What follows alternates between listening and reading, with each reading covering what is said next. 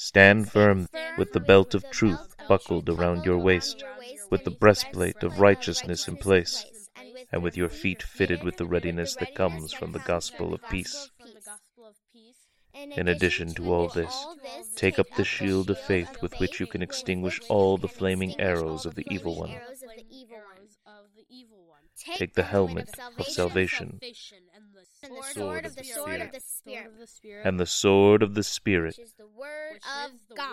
which is the word of God.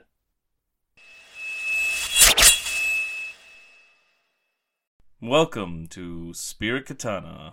I'm your host, the Old Man. I'm Ruby. I'm Rosella. I'm Jadefire. And I'm Big Mama. Together we are a family, studying the Bible, sharpening our understanding, and equipping ourselves with the sword of the Spirit, or a Spirit Katana, the Word of God. And we are continuing our journey through the Gospel according to Matthew, heading by heading. And we're kind of all over the place, so there's been some attempts to catching up, and I hopefully will be a little bit more aligned by the end of this week. How's everybody been this week? Anything interesting going on? Nothing? No. I think I've been acting tired. You've been acting tired? I think I've been tired. I've been tired. Tonight's my last night of class at church. I thought that was next week. Is Saturday's my birthday party? Where is your birthday party? I had some weird head pain brought on by my cough, so I had to go check that out, and had my first CT scan, so that was exciting. Thankfully boring. Yeah, thankfully it was boring results. Everything's okay. Just a inflared nerve, basically, brought on by my bronchitis. What's that? It's just an infection in the lungs. Yeah. So I've been taking my medicine, taking some cough suppressants, so I can rest. Well, probably in your bronchial tubes more than your lungs. Well, yeah. Anyway. Bronchial tubes? Do we need to do more human body science? We might. Yes. We need some more health classes. I'll help him if I want to be a nurse. And then, you three kiddos just recently went in together and buying yourself your own video game system. We got Switch. A Switch Lite, so it's not a big fancy one, but it's still fun. And it came with a free download of Animal Crossing. That also meant that we had 3 children migrate off my Switch so that I could put some more of my children on that Switch since we didn't have enough room. And the one was getting sad because he always had to play on him. And little baby bird doesn't have a slot yet. Yeah, the newest member does not have a slot, but even the ones that don't play the Switch yet have some slots, which we did in the past. So that's exciting for people. All right, well, let's go ahead and start diving in. I'm not exactly sure who's the furthest behind at the moment. Probably Rosella. Well, where's your section start? What chapter and verse? Ruby. Oh, me. Jesus walks on water. All right.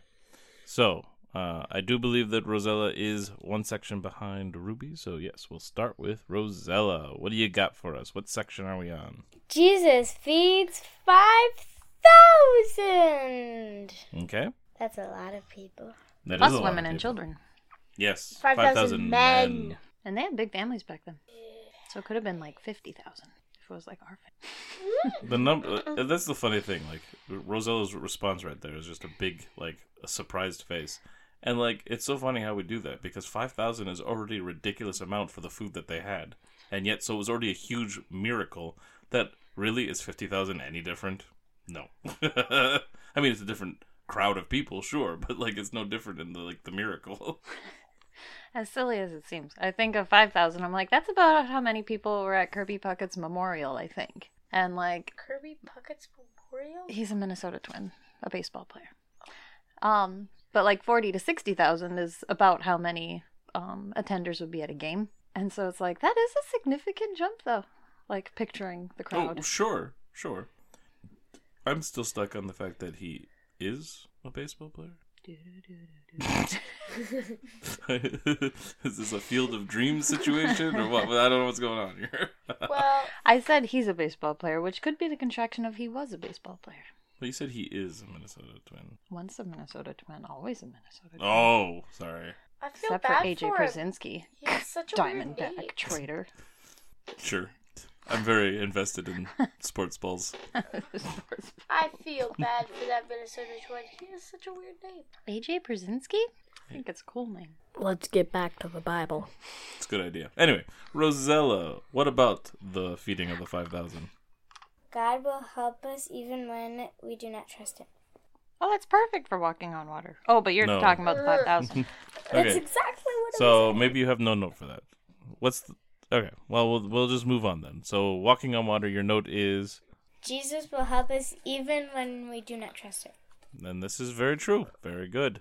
And I think Ruby also has a note for walking on water. What did I learn about God such Jesus? That he will always be there for you no matter how much faith you have. At least until the end. With the eternal then he's separation. saying, forget you. What? The eternal separation. He won't be there for us anymore. If we have no faith in him. Well, she says no matter how much faith, indicating that there still there's has still to some be faith. a measure, but okay. it can be very small. That makes more sense. Okay. Like the size of a mustard seed, or like even half of that. Gotcha. So the next section then is... What do you guys have? Jesus breaks religious traditions. Jesus heals a sick in Chenstadt. Sick in Chenestadt? Jesus- Gennesaret? Yeah. Sarah. Yeah, I have that Yeah, section too. no, Sarah. Well, that's a part of your walking water section, though, right? Maybe. All right. Well, we'll see what your note says eventually. All right. Maybe it's... Ruby, you want to start us off on this one? What does God want my life to look like? Rosella. that I need to be careful about what I say. Like, I might just say something and not think about what I'm gonna say, and just like snap at someone immediately. Okay. Now, where do you from what area of this do you pull that from? I don't know. What section are you in? Jesus breaks religious traditions. This is chapter 50, verses 1 through 20. Well, potentially from number 4. Whoever speaks evil of father or mother must be put to death. So you might not want to be put to death. This people honors me with their lips, but their heart is far from me. That's kind of saying that, like, saying good things with your mouth doesn't mean much if your heart's not behind it. Okay. All right. So, do you have... What's your next note, Rosella? My next note is, you can act good but not be good. Does that sound like the same section? That sounds like defilement is from within. Yeah. So that would be the... Oh, wait. No, it could be this section, too. Isn't that where we're at? We're in tradition of the elders at the beginning of 15, and then in verse 10 it moves on to defilement is from within. 10. Oh, that's all part of her... it is 2 headings for her, but yes, that's all included in that. Okay, Her reading that time. I would say that applies to both of them. Yep, I would agree. So repeat that again for me, please. You can act good but not be good. Yeah. No, that's very true. There's so many people that will act like they are much better than they really are. I mean, we're all have sin and are dead to it, so I mean, like, we're all kind of in the garbage pile in a way. But so we should be humble then. We should be acting superior to anybody. Absolutely. So, yeah. Good note. All right. Well, what is your next block of headings, Rosella? Traditions and commandments. No. You just read for that. What's your next block? The faith of the something. Canaanite woman? Canaanite woman. And what are the other headings in that section for you? Jesus heals many. Jesus feeds 4,000. Okay. You might actually be bassing me now that I've grouped those up for you. Which means Faith of a Canaanite woman, that's probably the same place where I'm at. Yep. Faith of the Canaanite woman is what I have. Same. A Lebzianosa? Woman's faith. Lebanese? A Lebanese woman's I'm just faith. guessing. What? Oh, yeah. That's Lebanese. Okay. A Lebanese All woman. right. Jadefire. Mine calls it a Gentile mother. Where are you starting? Faith of the Canaanite woman? Yes. All right. Go ahead and start us off then. Okay, question. What can you learn about God? Answer that he is here for the sick and not here for the healthy. He's not here for the people who aren't possessed and sick and stuff. But he's here for the sort people. of like how he's like what I understood from that is like that thing I saw on a wall when I was in the bathroom. Jesus does not choose those fit for his works, but he fits those he chooses. Yep. That is good. And he is definitely here for though suffering. I think it's a little odd direction to take this one, since it's not. He says something opposite here. Or not even necessarily opposite, but definitely different angle to things. Because he even tells them he's not here for the sheep that are in their pen. He's here. But for it's the not what he lost says, sheep. though. He's trying to say that he's here for the lost sheep of Israel, meaning that she doesn't belong to the lost sheep of Israel. She's not an Israelite. Do you get what I'm saying? Like, so she's not even a part of God's chosen people. Oh. And Jesus is saying he came for the chosen people. That Israel. got lost because I Israel didn't got lost. realize that. Right. And it sounds contradictory. Like, it sounds like, what? What do you mean, Jesus? I thought you came to save everybody, including Gentiles. Which we do learn that he did, because she responds in faith, and he's like, oh, good. And then he does heal her. So obviously, he's not limiting his healing to just the lost sheep of Israel. Or you could argue that he is in a way, because we all become Israel. But the demon-possessed man was most likely not Israelite. oh, I see what you're saying. Like the one that needs to be healed. Like, oh no, daughter. It's a daughter, isn't it? The demon-possessed man who was living among the tombs and screaming, and he sent the demons. Oh, you're into just pigs. referencing another thing where he helped somebody who wasn't in Israel. Yes. Yep. Well, and like he even helps. Yeah, he helps like the centurion and things like that too. Like, there's a lot of people he helps that are not Israelites. So it's just interesting that he responds this way. Yeah, but in the end, she said, "Yes, Lord. Yet even the dogs eat the crumbs that fall from their master's table." Yep. All right, Rosella, what's your note here? God will help you even if you have little faith. Isn't that what you read earlier? And this woman's faith is very great, he says. All right. Well, this is before we started organizing your notes, so we'll hopefully have some more accurate notes with the next grouping. And these are you are spouting truths, but like again, I'm not sure where you're pulling them from in the sections. But even you don't seem to know sometimes, so it's okay. So I did highlight the section where he is talking about that, where he's like, "I was sent only to the lost sheep of Israel," but she's like, "Lord, help me. It is not right to take the children's bread and toss it to the dogs." And then she's like, "Well, yeah, it is, because even the dogs eat the crumbs." And yeah, my note here was, even though she was not of Israel, she knew Jesus could help her and humbled herself before him. She pursued Jesus doggedly. And this seems to show that Jesus' salvation is for all and not just those born of Israel, which is kind of what I already was saying earlier. But I thought her humility was pretty impressive, because quite often the sermons and everything that we hear now are like your identity in Christ is a really big topic the last decade or so, where it's like you are chosen, you are loved, you are secure, you have purpose, you have meaning, like all these very affirmative things, and used appropriately, they don't puff people up, right? But I would not say that this sort of an attitude is necessarily encouraged either in our culture currently. To act like to go after just even the slightest scraps, like even our own dogs just sneaking into the house and stealing things right off the counter. Yeah, they just take the food right out of the kid's mouth if they could. But they were that determined to get it, right? And we should be that way with God. But she's determined, but she's not going to steal it from... Like, Well, she'll no. gladly take the crumbs off the Yes, floor. She's yes. a Lucy dog. Yes, she's more like Lucy.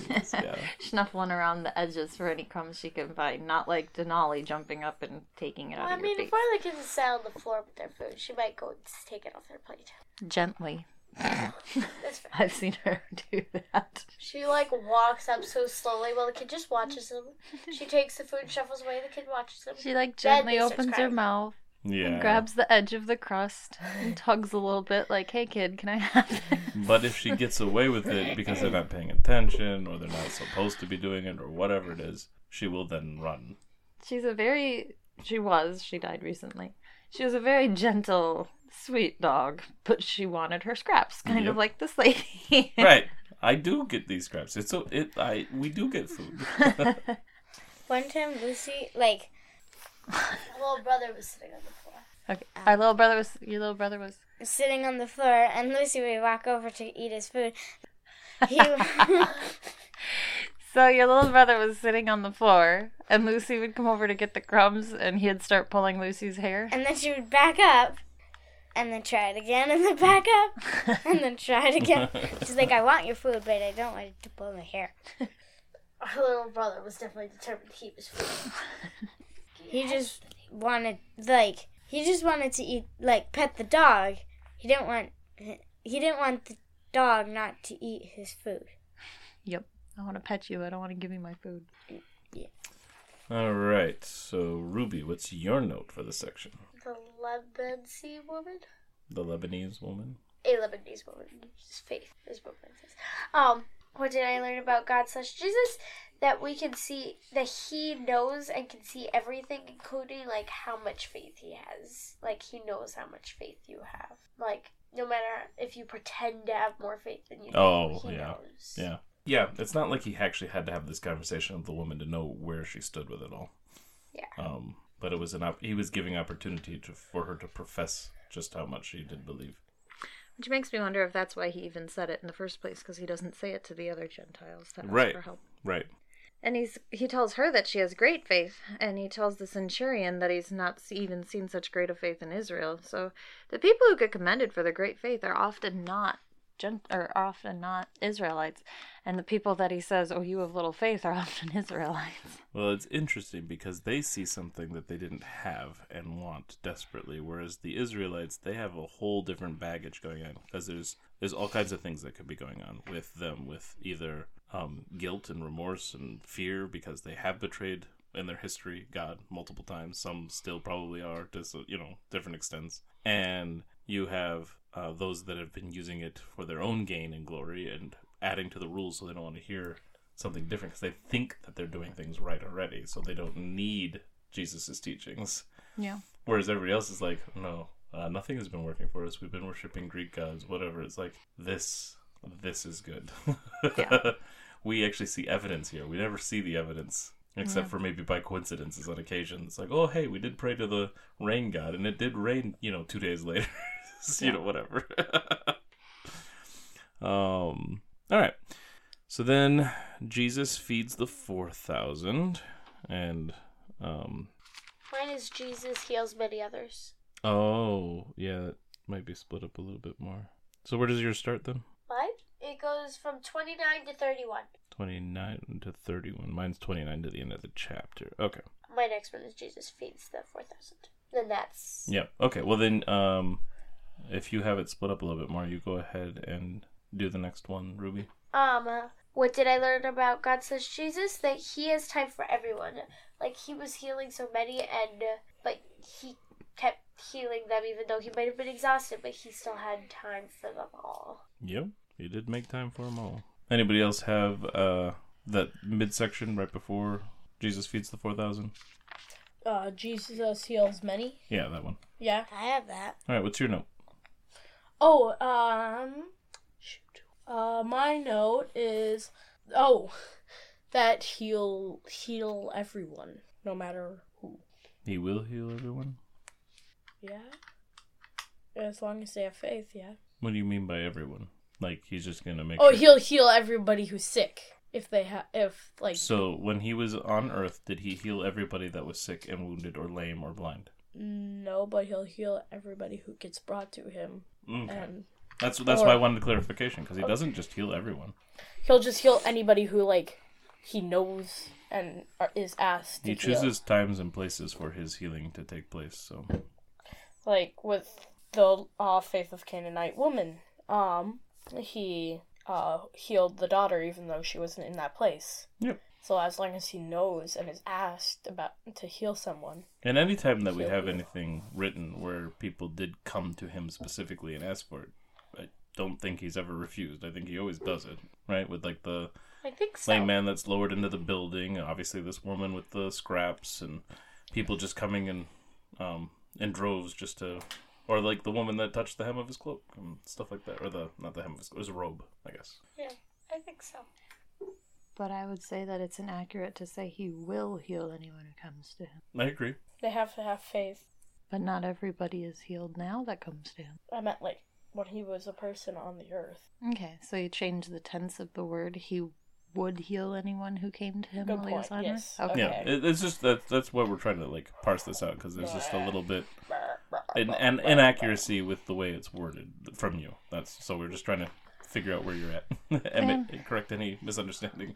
They made a good point about this. I think it was just on Sunday at church in the sermon when they said that the purpose of the miracles was to point people to the spiritual truths behind it. And Jesus will heal us spiritually, anyone who comes to him. But if you already have the spiritual truths revealed, there's no need for a miracle, because that's the point of a miracle. This is I true. thought that was interesting. That's a very good point. That we don't, because again, he definitely understands, and we do it to some extent, although it's hard to split our view on it from being physical, because the physical is temporary, right? This isn't a lasting thing. So to him, he might heal you for your last, 60 years of life or whatever he finds you and heals you, but that's not, if you're already saved and going to an eternal place with a new body and stuff, it's just a temporary healing too. It doesn't really matter. Yep. And we are focused on the eternal, so we don't need these miraculous things. And often a broken, quote-unquote, broken body can help people who are broken spiritually to understand better than you could help them to understand with a full body. Did that make sense? I think so. If you're going through struggles physically and you're still relying on God and proclaiming his love, that's a better light to others. Yeah, it's a lot more relatable and attractive to someone who's really struggling spiritually and emotionally. Whereas if they were struggling that much and you were living a perfect life saying, well, God is loving and God is good, it doesn't have nearly the impact. Yeah, this whole thing actually calls into question to me a little thing where there's been so many times people have gone out to or seek faith healing and stuff like that. And so they'll have all these people, and the teaching a lot of times that I hear, I mean, I've not been around a lot of that, and so some of this just comes from media or other stories that people have told about things. So, but it's well, they all believe, supposedly, and they're encouraged to show that belief, and if you really believe, then you'll be healed. And it's but if you already believe, it's not necessarily, you believe in God and he's there for you. You don't necessarily need to be healed, like you were just saying. It reminds me of Shadrach, Meshach, and Abednego, and they're like, our God can save us from this, but if not, he's still God. Yeah. I love their declaration before they went into the furnace. Yeah, their attitude about it's great. It's he'll save us, and if he doesn't save us, that's also fine, because he's still God. He's got this. He can. We're not gonna, or he can let it be. We're not going to deny it. It's all under his power. Yes. All right. So then I think we can go into Jesus feeds the 4,000. Rosella. Oh no, that was part of your section still. Yeah. Okay. All right. Jesus feeds the 4,000 is what yours says? What's yours say? Mine mentions the 7. I thought it was the 12, so I fixed Jesus it. feeds the 4,000. 7 or 12? It said 7, but I thought for sure it was 12 somewhere in the Bible, so I just fixed it. Oh yeah, her heading just says Jesus feeds thousands. Yeah, where do they get 4,000? Maybe because of the other Gospels? Oh no, now there were 4,000 men, verse 38. Now there were 4,000 men who had eaten besides women and children. Oh yeah, mine says that. They filled baskets, 7 baskets. I Yeah. think that was 12 baskets. That was the 5,000. He fed more than 1,000. He fed 5,000, and then a few days later, give or take, they didn't have food again, and the disciples were all like, oh, what are we going to do? Seriously? And he's like, Yep. Yep, Yeah, seriously. it's ridiculous, their reaction, because when you realize there's 2 different stories about feeding thousands, because I used to think there was only one, and it was just repeated in the Gospels. But yeah, there's the 5,000 and the 4,000, and they act the same way. What are we going to do? It's really? And it's also interesting, because with the 5,000, there is, 12 basketfuls, right? Mm-hmm. And with less people, there's less basketfuls of remains. Yeah, there were 7 loaves of bread and a few small fish, and there was 5 loaves of bread and 2 fish. Yeah.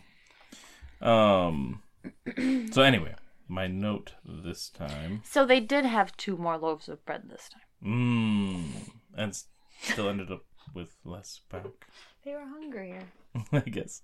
It wasn't as miraculous, okay? Because he had those 2 extra loaves Well, actually, for 1,000 less people. Honestly, my way of like thinking about this, and like I have no idea what he did, right?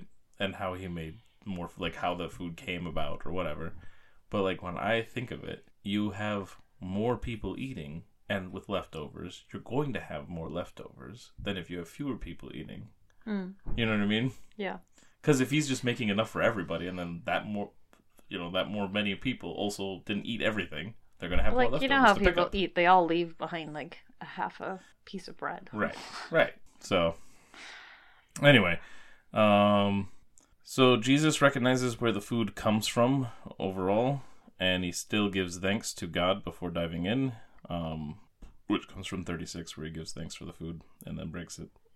He thanked the Father before it multiplied enough to feed everyone, so before the miracle had even taken place. So I thought that was interesting. That was a good point. So, like, we only have this amount of food for this huge group, and he gives thanks for the food that they have. That's because he's going to keep all the food for and himself. then the miracle takes place. Yes, that's just like Jesus. Yeah, he was a very selfish individual. What? Always worried about getting enough food. Yeah, so he had to take it for himself. He was the little bear of the situation. Right. Thank you Anyway, for greed.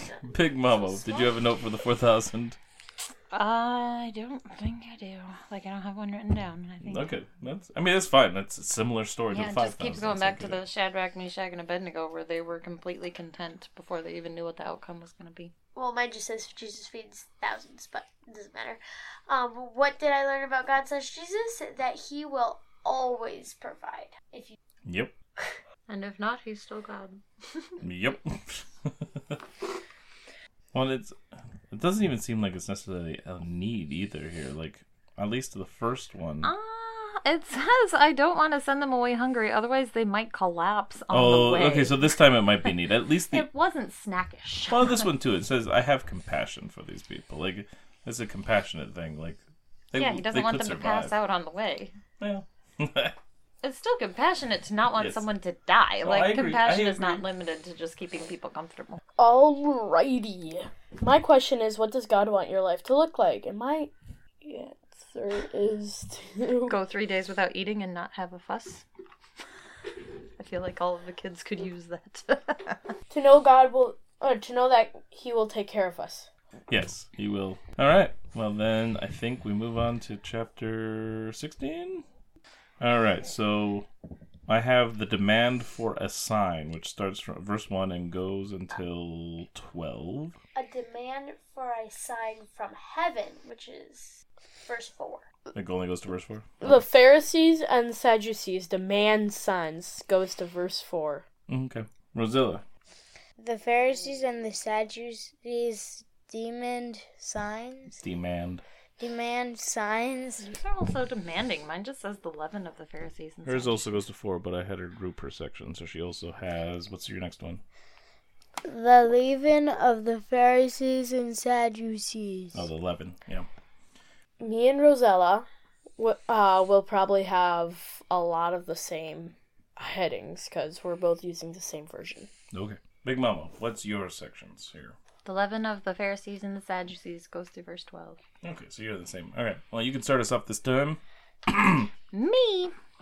My note says, we often want physical answers to physical problems, while Jesus is pointing us to far more important matters. It makes me think of in the prophets when Israel was being exiled and kidnapped and taken away as prisoners of war, and all sorts of awful things were happening in Israel. And God says, don't you see what I'm doing? I'm doing something really big and you don't even comprehend it. And people like to take that verse. I did not say it word for word. I don't remember the reference. But people like to take that verse and be like, God is doing something great and you don't even see it. Well, I mean, yes, he is, but it's not great in the physical realm when he says that. It's great in the spiritual realm. And sometimes he really strips us down physically before that spiritual change takes place, but it doesn't mean that he's not doing something great. So kind of like along the same lines of he doesn't always heal. We don't always get the miracle that we would like to see in the physical realm. He might be doing something great that we don't even see because we're looking at the physical realm instead of the spiritual realm. And sometimes it can be really hard to see what's going on spiritually. Really hard. So we just have to trust him and try to keep honoring him. Agreed. Also, I lied. Mine only does go to verse 4. I do have 2 sections. Probably. Seriously? Yep. Here's again where Jesus says, you have little faith. And it's because they think that he's mad they didn't have bread. Yes, it's so funny. Watch out and beware of the leaven of the Pharisees and Sadducees. They were discussing among themselves, we didn't bring any bread.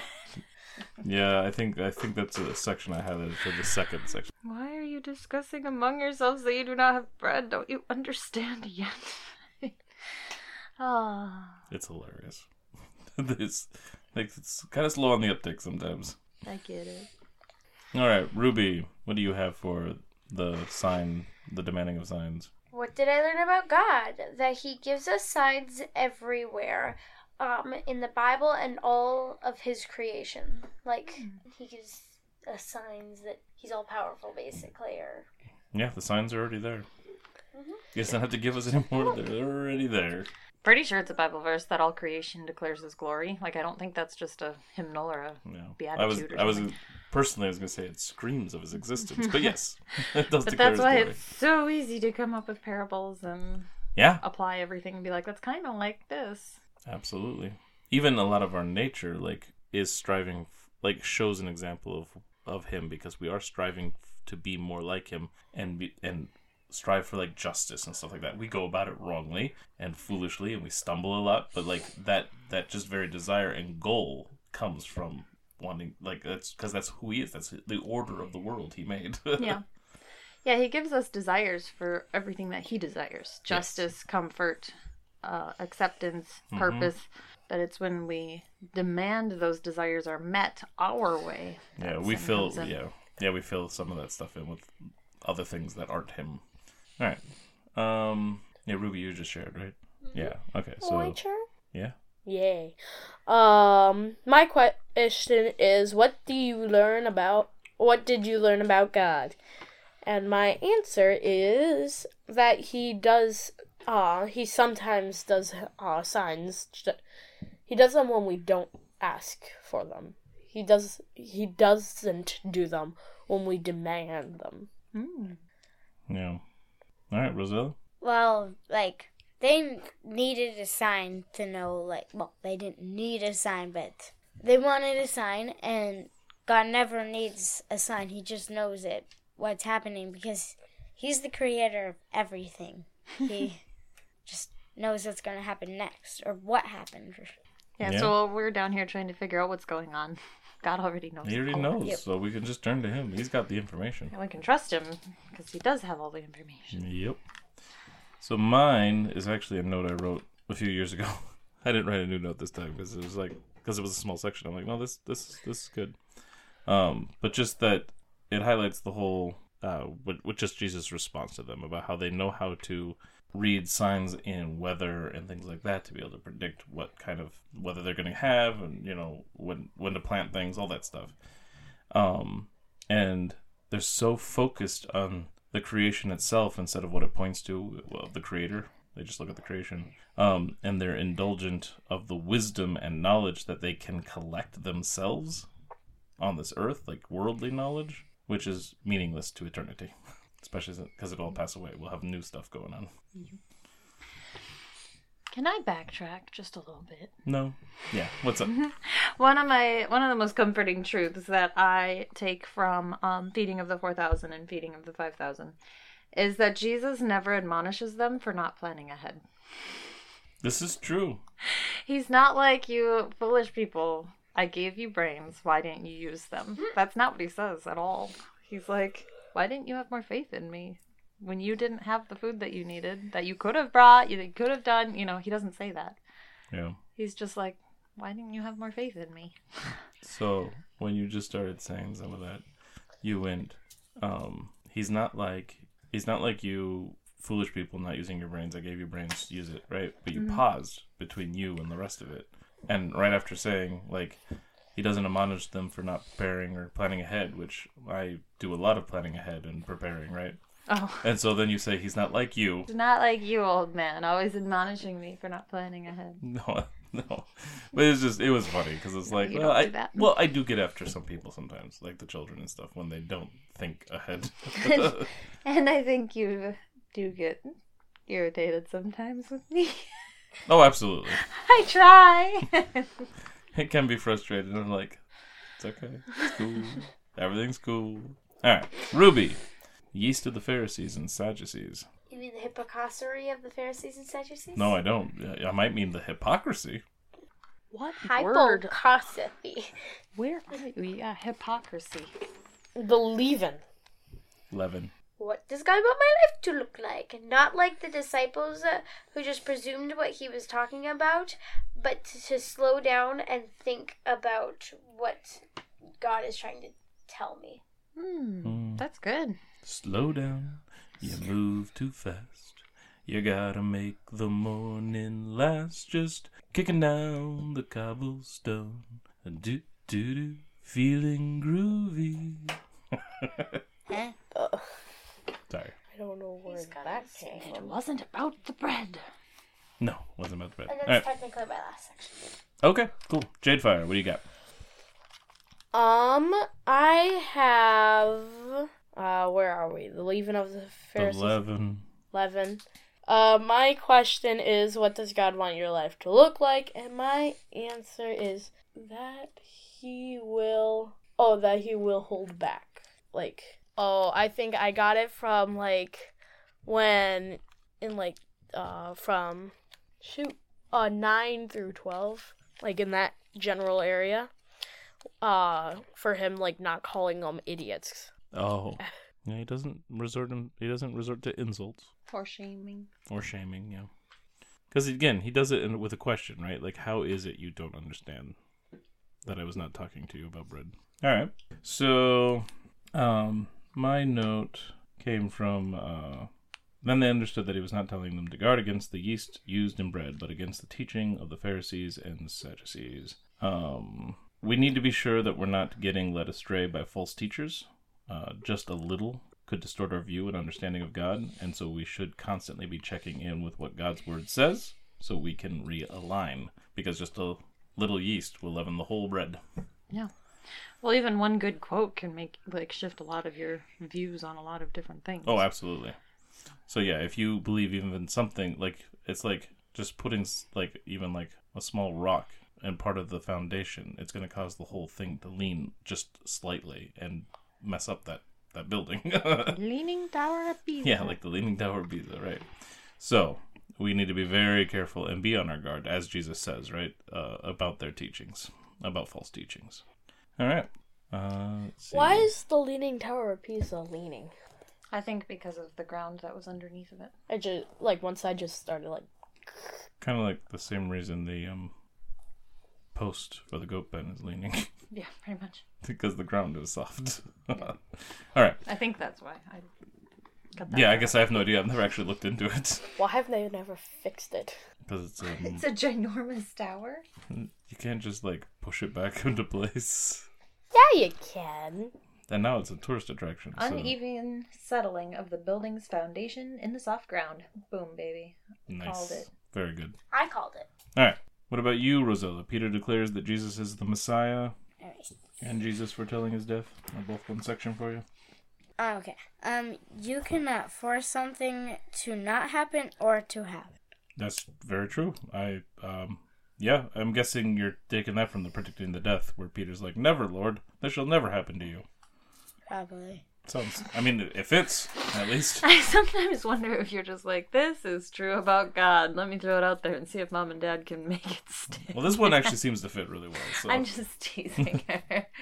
She's like, probably I got it from there. I don't know. You should also try to write the verse numbers when you write down your answers, where you got that idea from. Okay. Okay? I try to, but then I forget. I understand, but I want you to work harder at that, okay? That was a good answer, though. So my note for Peter declares that Jesus is the Messiah is, let's see, verse 20. Then he ordered his disciples not to tell anyone that he was the Messiah. Why?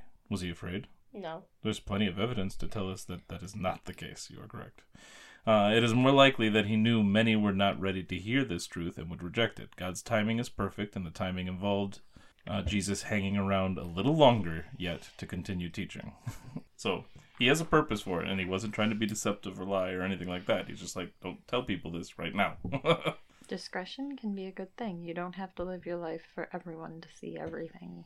And actually, just a thought occurred to me just now, too, that I didn't think about when I was writing the note, is that he was also probably protecting their lives. Because if they go around saying that, they're going to get arrested, beat up, maybe stoned and killed. I don't think that's a thing that really happened back then. Sure. Do you have a note for that section, Big Mama? Not really, no. Okay. Jesus predicts his death. And Rosella Carney already covered hers, so I will jump in then.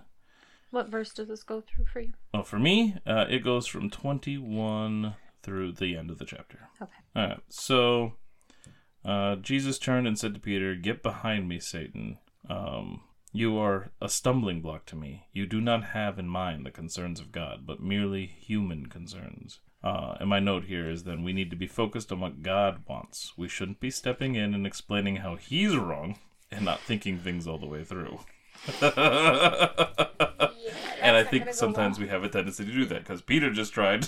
Well, I like the verse in the Old Testament where it's like, "Come, let us reason together." And that's God inviting us to come and reason with him. So Yes. I'm like, okay, God, let me give you my reasons. And I'm like, right. okay, maybe they're not that great of reasons. Not going to out-reason God. No, we're not. Do you have a note for...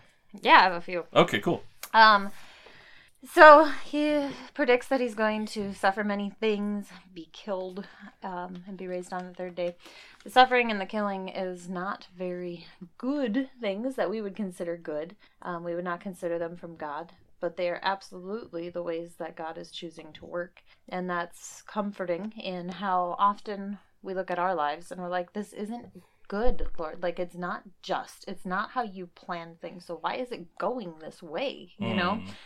And just because it doesn't look like it lines up with his plan, he's using it for a much better thing that we can't see. Again, the spiritual realm instead of the physical realm. Yeah. And then also, I find it interesting how much Jesus did predict everything for himself. Because as a kid, I think I probably heard the resurrection story and the crucifixion story a lot more than I heard these kind of stories from the Bible, I would say. Like, Sure. This section isn't in a children's book that I know of. Get behind me, Satan! Like, I don't see yeah. that in the little animated Bibles that we have for the little ones. They probably wouldn't understand very well.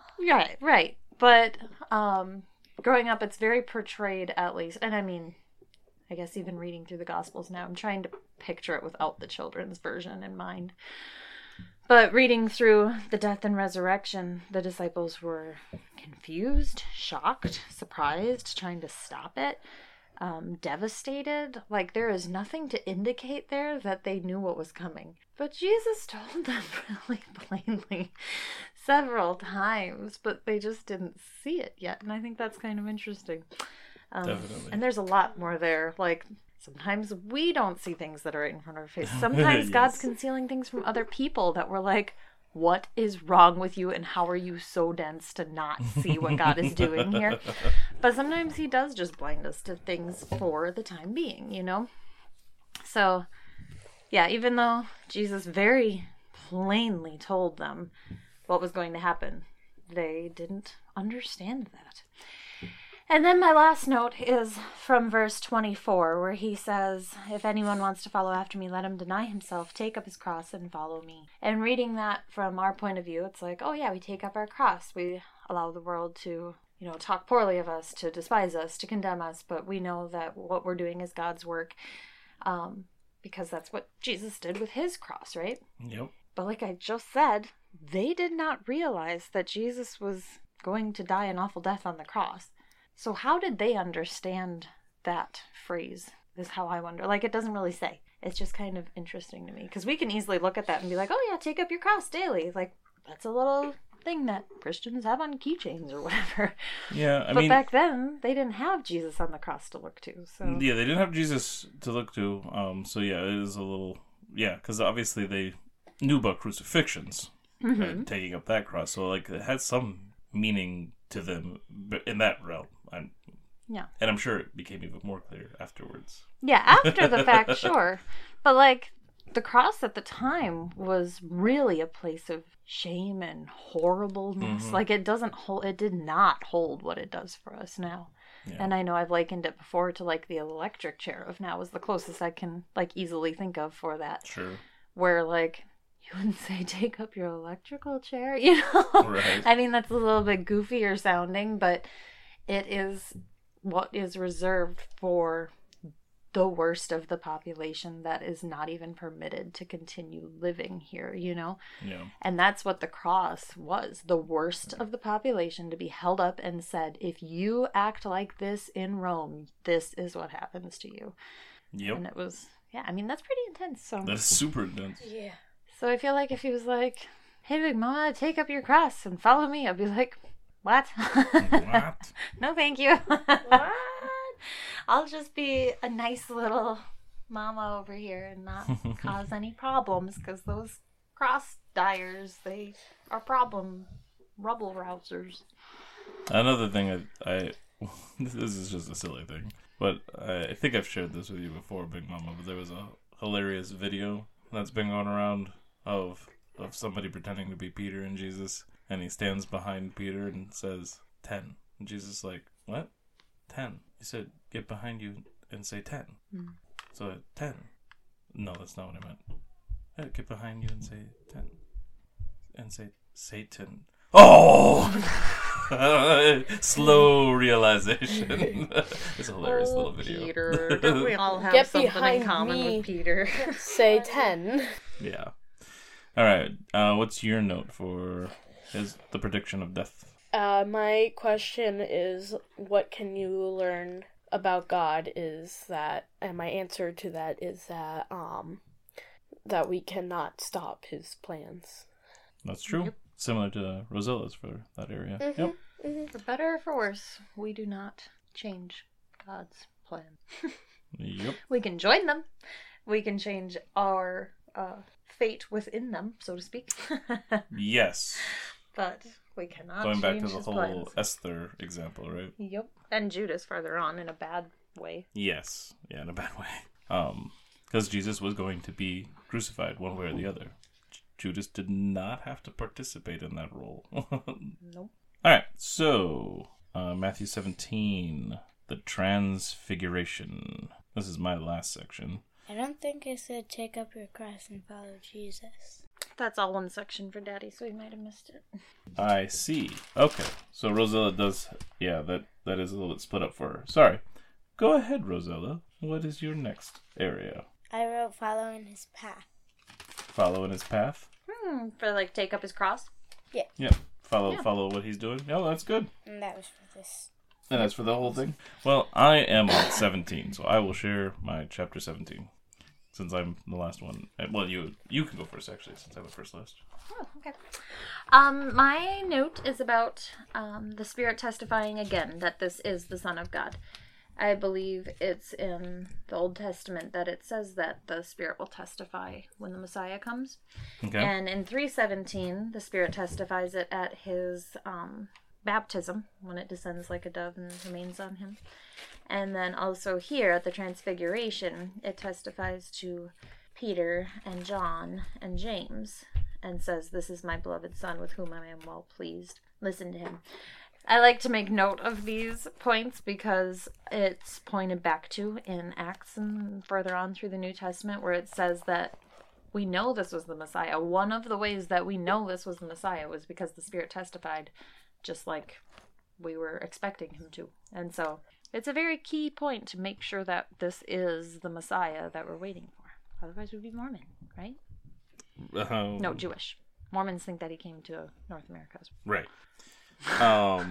When you were talking about how you like to highlight these things so that you can remember them and take note of them or whatever, it's funny because my note here is to take note of these things, basically. Where he's saying, but I tell you, Elijah has already come, and they did not recognize him, but have done it to him everything they wished. In the same way, the Son of Man is going to suffer at their hands. And, well, not quite a part of my note here, but first of all, I just think it's interesting that he says this right after Elijah, the actual Elijah, and Moses appeared beside him. And then he brings up the Elijah of this, like this new Elijah, right? The return of Elijah, which was John the Baptist. And my note was that we should be alert and paying attention to what God is doing and where he's showing up in our life. We don't want to miss it or dismiss it as meaningless, or worse, assuming it is evil and we know better, not assuming that we know better. Which kind of connected to my last note too, I guess, or a couple minutes ago.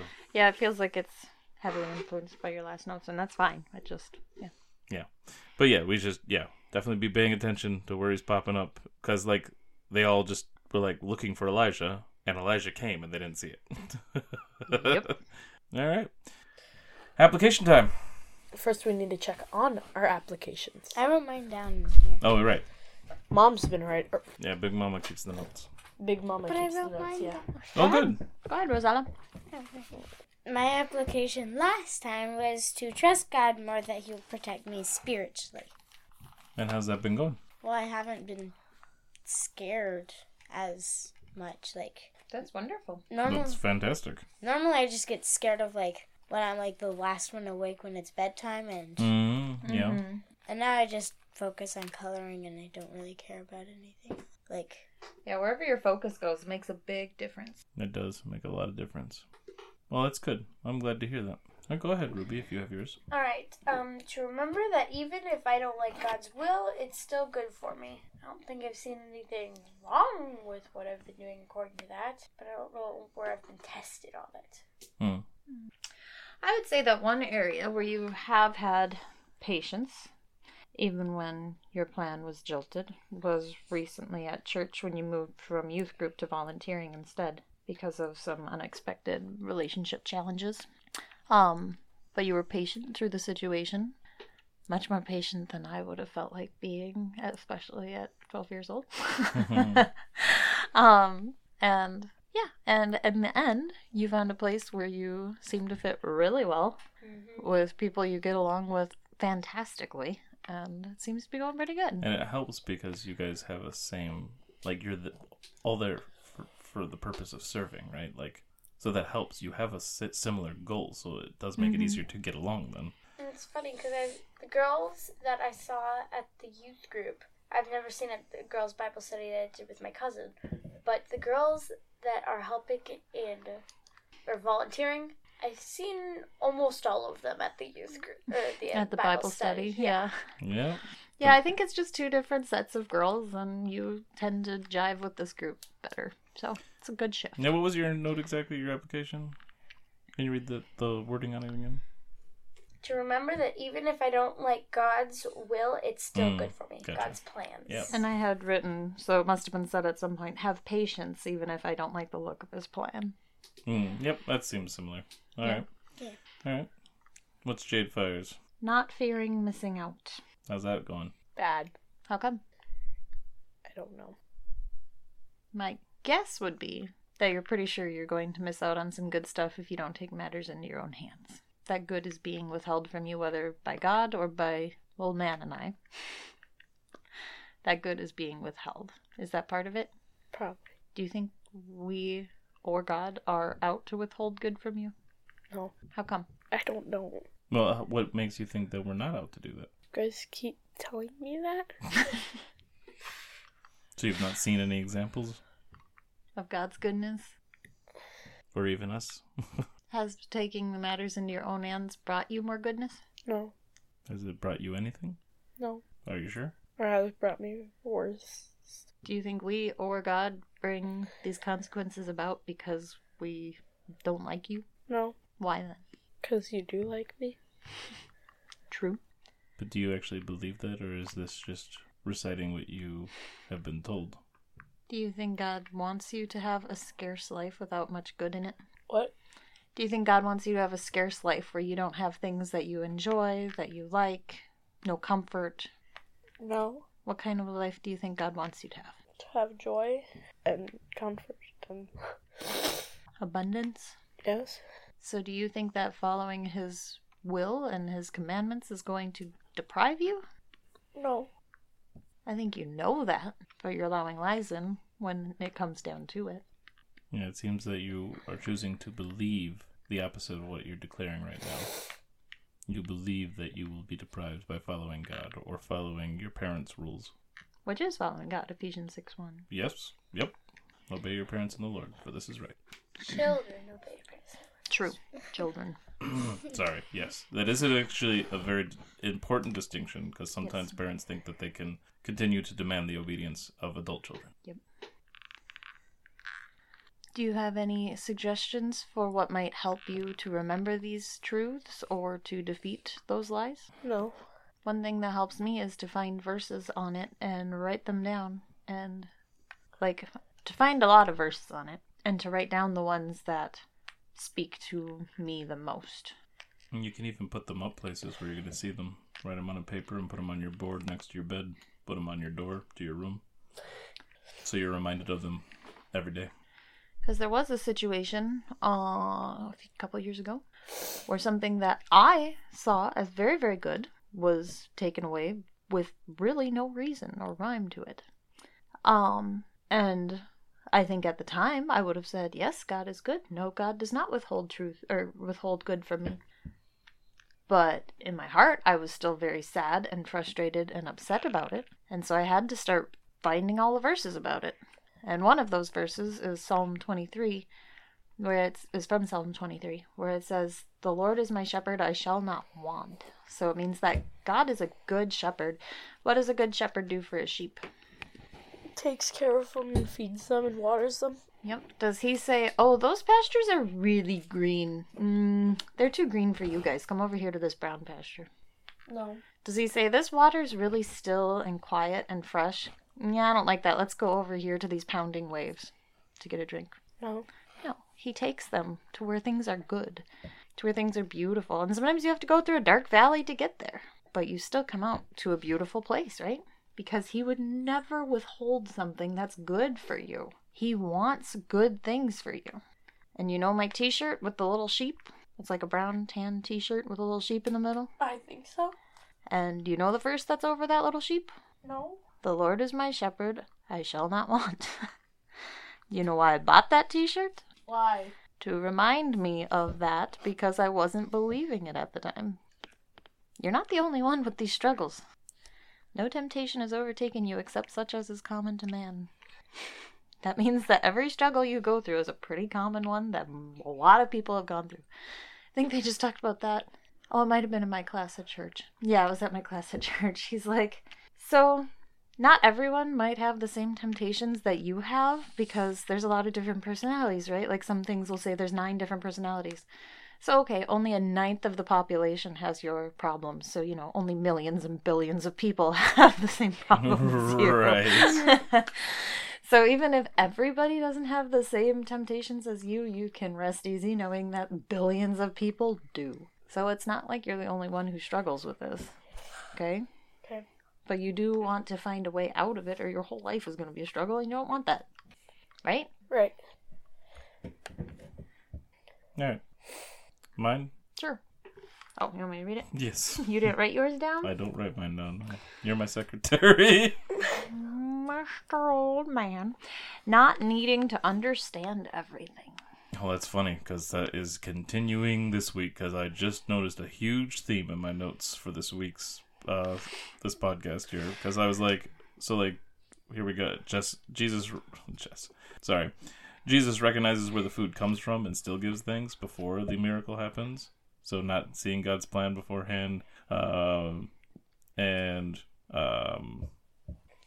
we need to be focused on what God wants. We should be stepping in and explaining how He's wrong. We should be alert and paying attention to what God is doing and where He's showing up in our life and not misunderstanding or thinking we know better. So a lot of calls against worldly wisdom and thinking we know better and trying to decide God's plans ahead of time or predict them and instead of just resting in them. So apparently that's a continuing theme for me. Sounds good. Like God's been hammering that home all this week apparently, and I didn't even notice. But have you been improving a bit in the past week? Well, if he's still yelling at me, I fear that I'm not. Maybe I am. Maybe that's why I noticed them. I don't know. I don't know if I can... If an example comes to mind, I'll let you know. Well, it often takes a little while for us to shift directions. Actually, I did I tried very hard to follow what God wanted me to do in relation to my medical issue that came up recently with the bronchitis and everything. Because I had that pain in the back of my head for like a week, and normally I just let things, and well, the coughing had been going on for like a month, and I just let things run their course, and eventually I'm fine. I don't do medicine, I don't go to the doctors, I don't do any of that, but I also didn't want to just go because I was scared, because maybe there was some big issue with my head and not trusting God to take care of me. And so I was definitely praying a lot on what I should do. Should I go to the doctors? Is that not trusting you? What, because I didn't want to not go to the doctors just because I don't go to the doctor, but I also didn't want to go to the doctor just because I'm scared. So like I was just trying very hard to be doing what God's will was in that. So that was definitely a strive in the right direction, I think. Yeah. So there was some good there, at least. If I failed somewhere, I'm sure I did. I didn't notice yet or don't remember. He hasn't brought that to light yet. Yes. He doesn't reveal everything to everyone all the time. Right. What about your application, Big Mama? Mine was faith and belief in God's provision, especially when my freedom is threatened. And I say that I've been doing pretty good with that. I maybe have a sassy streak where I don't... If someone tells me I have to do something that I don't really want to, I will determinedly not do it just to spite them. No. I know I don't show it very often.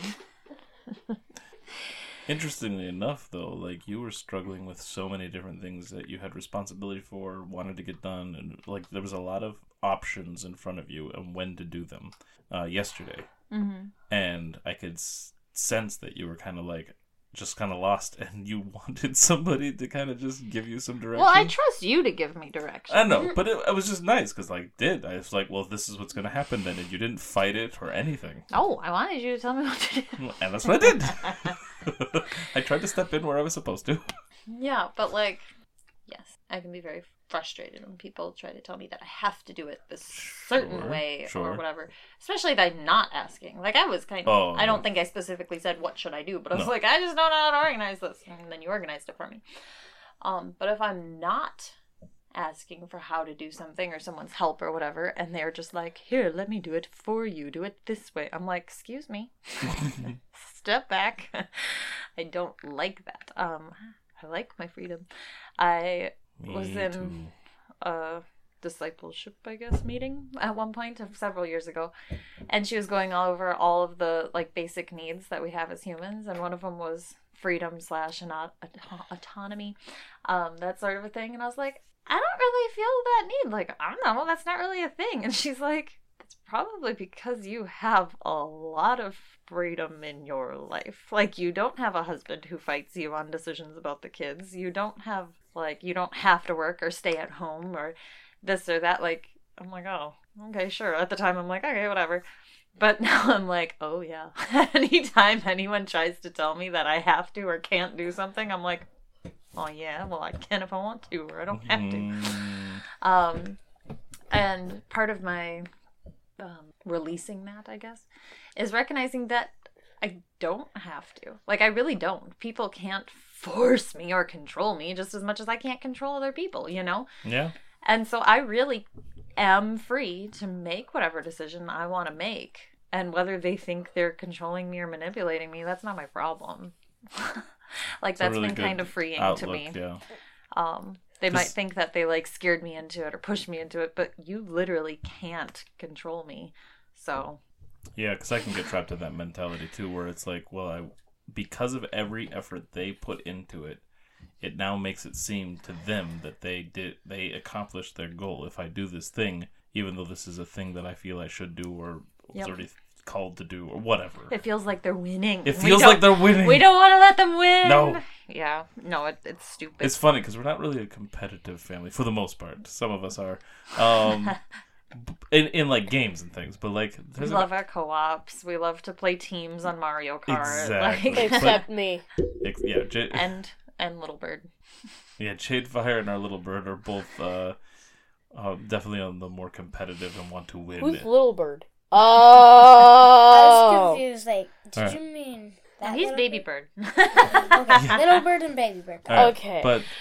But yeah, but there are aspects of competitive nature in us Oh in yeah. areas. Just Yeah, not but we're on a team, so yes, like we're a team. Our family is competitive with everybody else. yeah, our family's just gonna be better than everyone. That's our goal. Yes, right. Sure. No, but yeah, neither one of us like to be. I mean, who does like to be manipulated? Nobody likes that, right? No.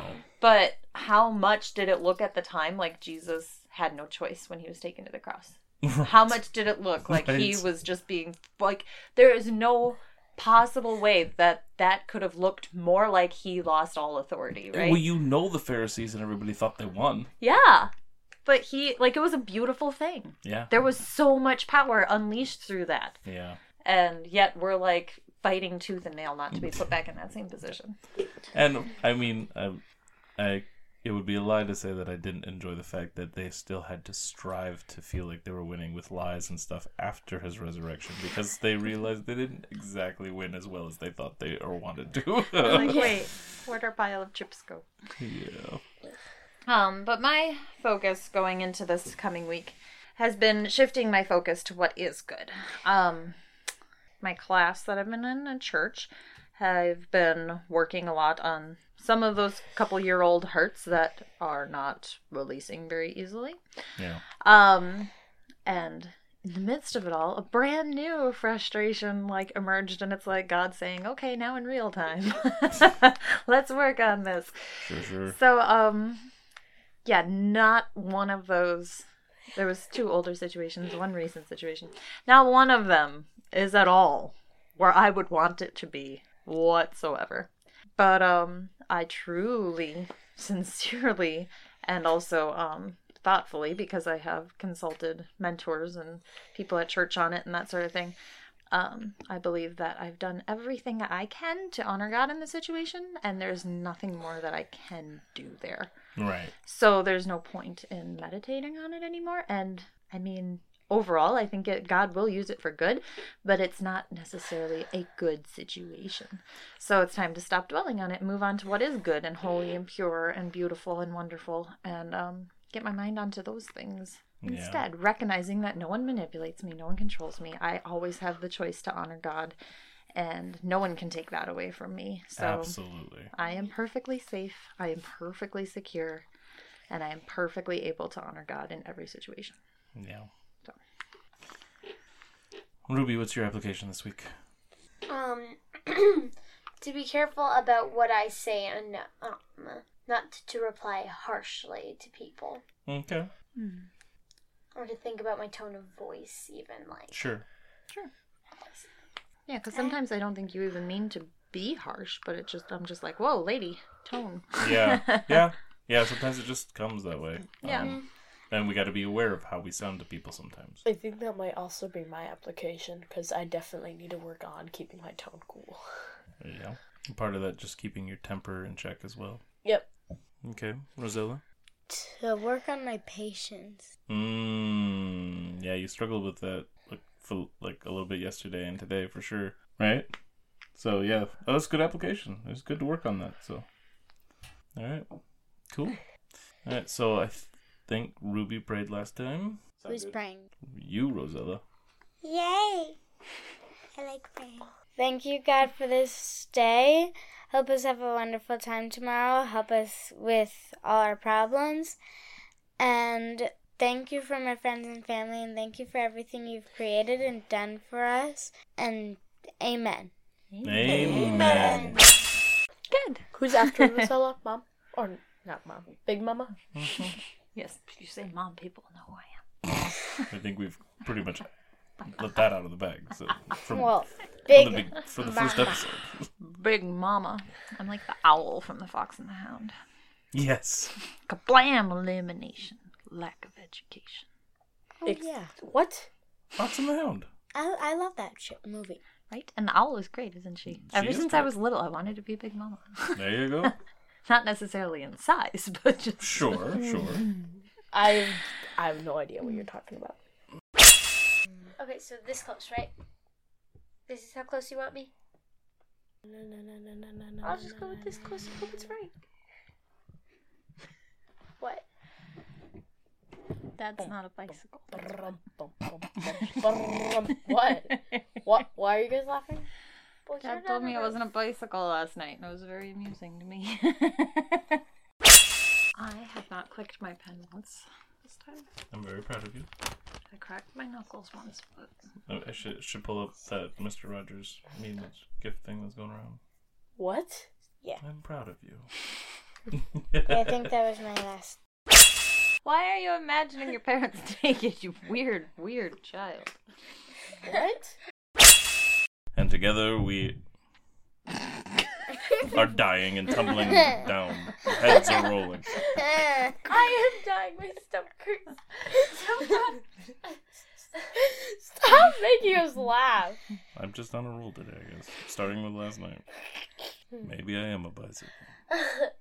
Those roll.